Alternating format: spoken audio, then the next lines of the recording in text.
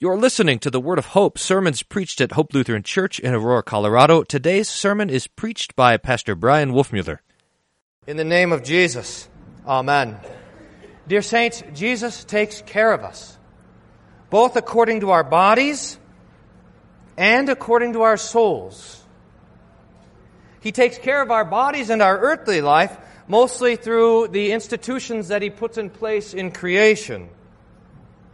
He sees to it that the crops grow up out of the ground, that the animals have babies so that there's food to eat.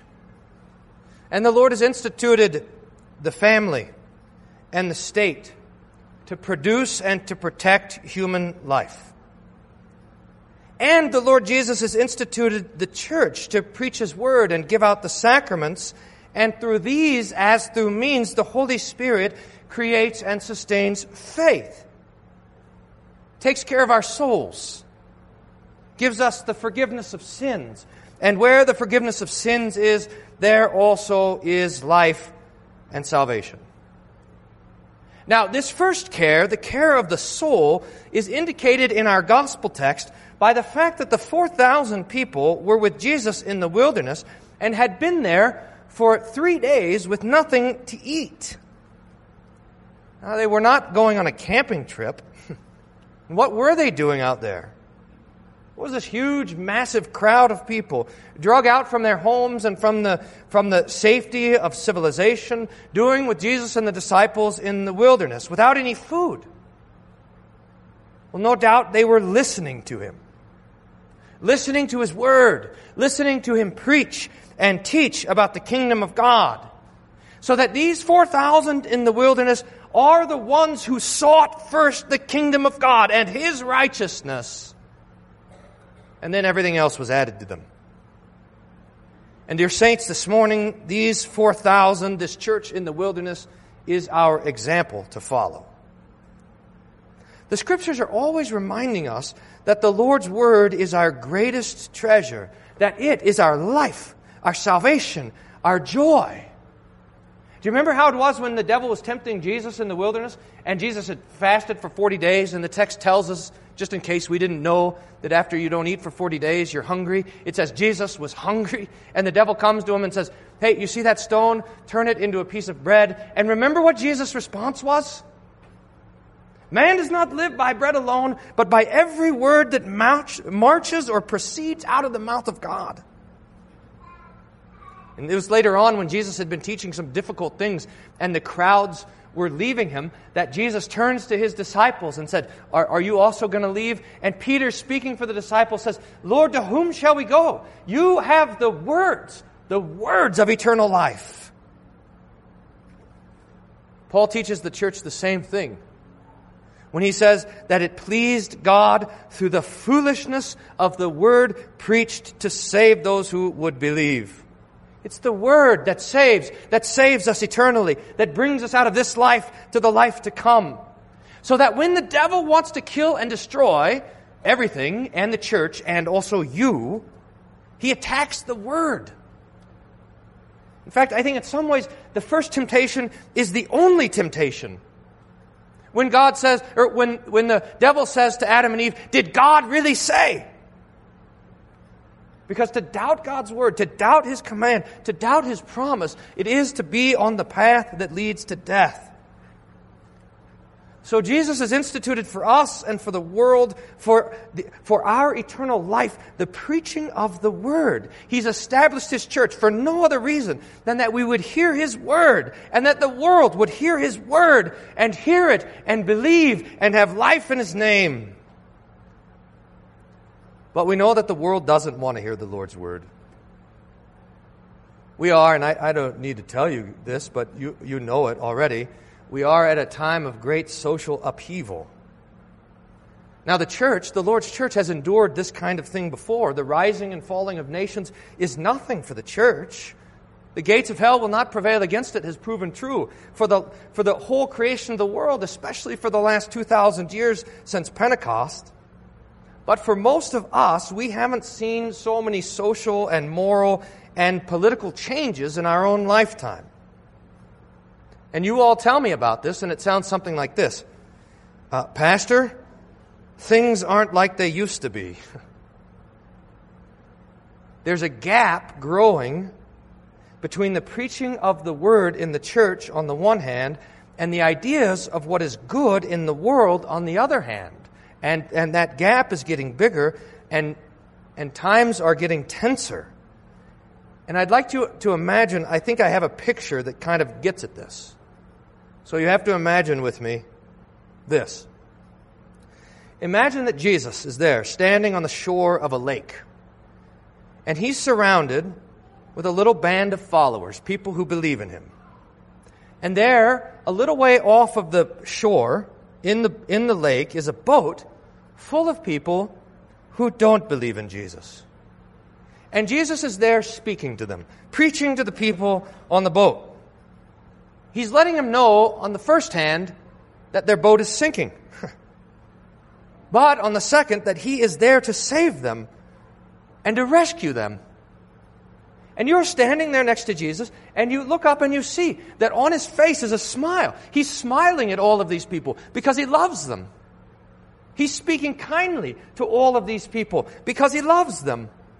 His hands are raised in blessing to bless them and to welcome them and to greet them and to save them. You hear his words, and you know that his words are true, and his words are good, and that his words give life. And the people on the boat, they're close enough even to see this. Now, they don't believe the words of Jesus. They don't believe that the boat is sinking, that they need saving, but at least they can see that Jesus isn't angry with them, that Jesus looks like a nice guy, that his face has a smile on it, that his hands are raised in blessing. But the boat is moving farther and farther away from the shore. Now, as this happens, Jesus doesn't change. He doesn't move at all. He keeps talking, he keeps preaching, he keeps blessing, he keeps smiling. But look, the farther and farther the boat goes, the less the people on it can see Jesus. And at some point his face is obscured and they can't see that he's smiling at them. And they start talking on the boat about how this Jesus has a scowl on his face. And a little further, the boat floats away. And now they can no longer understand the words that Jesus is saying. They can hear that he's saying something, but they don't know what it is. And some people think that he's murmuring like a fool, while others think that Jesus is cursing at them or yelling at them. And a little further, the boat floats out. And now the people on the boat can't tell that Jesus' hands are in fact raised in blessing, but they sort out among themselves that Jesus must be casting some sort of spell on them, afflicting them, causing the boat to sink. And some of them want to paddle away even faster. And the devil is there on the boat, pouring lies into the ears of all of the people, hardening their hearts and their consciences and their minds to Jesus and the words that he speaks and the kindness that he gives. And the more obscure Jesus becomes, the farther the boat gets from the shore, the more the people on the boat become angry with him. And they start yelling at him and putting their fingers in their ears so they don't hear his words. They start throwing things at Jesus, rotten fish and rocks. I don't know why they have rocks in the boat, but, spears and whatever they can find. And all these things are coming at Jesus and they're hitting you, standing there next to him, on the shore with him.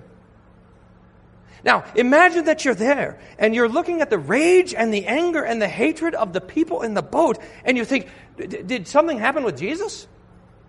Did he change? Is he mean? And so you look up, and you see Jesus there is the same. He's got the same smile on his face.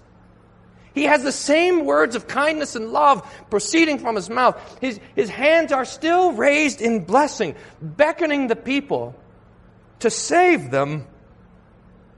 He still has in his hands the wounds of the cross, where he died for your sins and for the sins of everyone on the boat.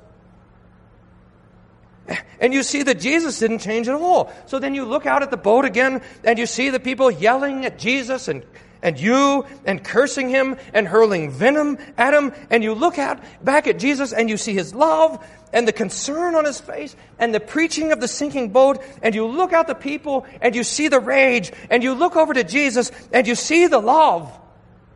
And you are confused. And so am I.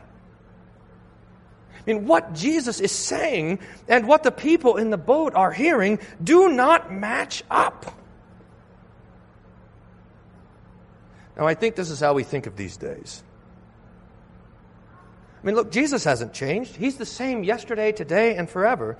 And really, the Lord's church hasn't changed.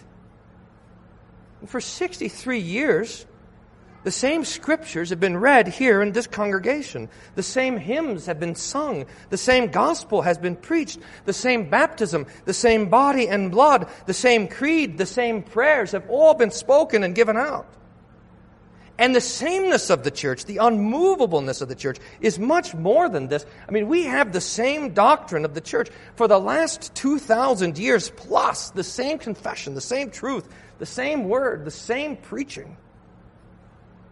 I mean, there's been different preachers that have stood here in this pulpit and preached to you. There's been different hearers that have sat there in your place in the pews. I mean, it was our grandparents before us and our great-grandparents before them, but it's always the same doctrine. It's always the same faith. Do you know that we have 2 bricks in this church? One is out here in the East Tower, and the other one is down by the entrance to the old school building. And on it says UAC 1530. That means Unaltered Augsburg Confession. And the 1530 is the year 1530, 486 years ago, when that doctrine was confessed. And we're still teaching it and still confessing it. It doesn't change. Here we are on the shore, not going anywhere. Nothing at all changing. But the boat keeps floating farther and farther away. Now, when we leave here, when we leave the sanctuary, the Lord's church, and go home and watch the news or read the paper or watch TV or talk with our neighbor, we realize that everything around us is changing. That the world is adrift. That it's floating, and it's floating faster and farther out to sea. And we realize with great sadness that the world can no longer recognize the smile on the face of Jesus. That the world can no longer hear the kindness in his voice. That the world can no longer receive the blessing in his raised hands. That, in fact, the world hates him. And the world hates you. And the devil rejoices. Now, a couple more things on this picture. And I hope you all will think about this picture and let me know if you think it fits or how it can be adjusted as a way of understanding what's going on in the world and the church. At some point, the analogy breaks down. And in fact, I might push it in just a minute to the point of breaking down. And I mean, really, when we consider it, we realize that the world has, in fact, always hated Jesus and always hated the church. Jesus said that. The world hated me first, and it will hate you also. But the hatred of the world takes a different shape at different times, and sometimes this hatred and this anger burns hotter than others. Now, some people might say, hey, Pastor, it's not the smile and the kindness of Jesus that troubles the people on the boat. It's that he's always telling us how to fix it. There are, we have to confess, 10 rules to keep that boat floating. And Jesus preaches these rules. He preaches the law. As the people on the boat are pulling planks off the side of the boat to make their furniture in their room more comfortable, Jesus says that's not going to end well. And I suppose that's why in these days the church has to preach so often about all these social issues, about marriage, about life, about whatever social conflict or whatever social thing that we've approved that is tearing the ship apart. It's like Jesus saying, hey, that lifeboat, that's a lifeboat, not a hot tub. Or that's gasoline, not cocktail drinks. But the devil's there saying, hey, look at how mean that Jesus is on the shore. Look at how mean his words are. He must hate you. And again, we're confused about this. About this difference between what's being said and what's being heard.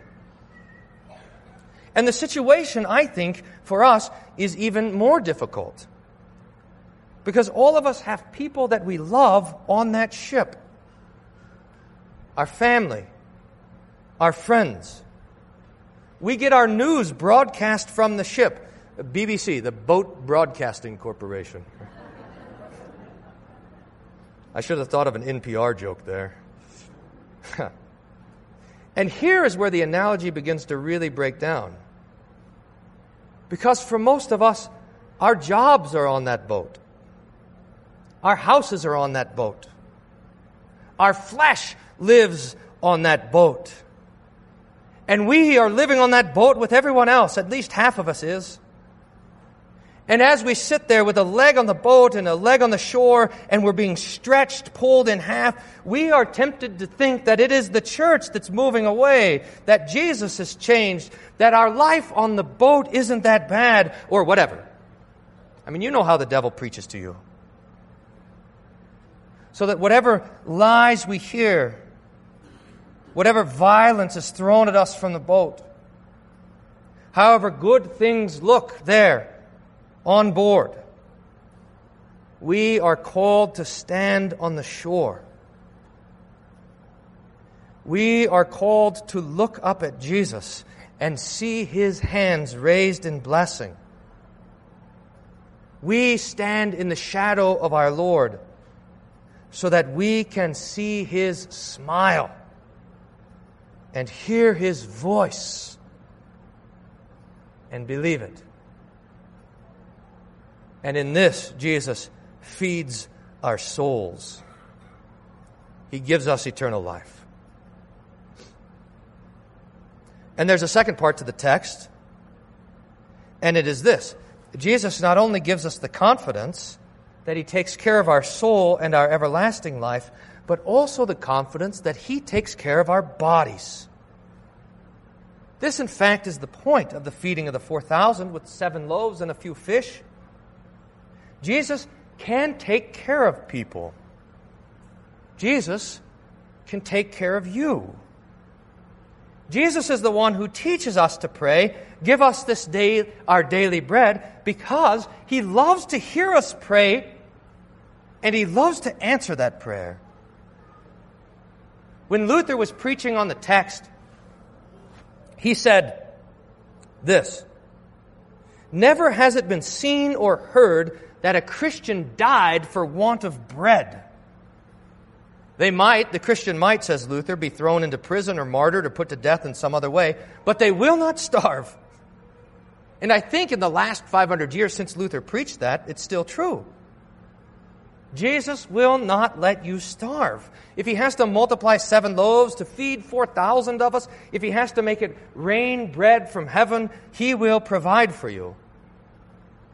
Now, this doesn't mean that you might not have times of hunger and times of suffering. I mean, the 4,000 in the wilderness had 3 days without any food before Jesus feeds them.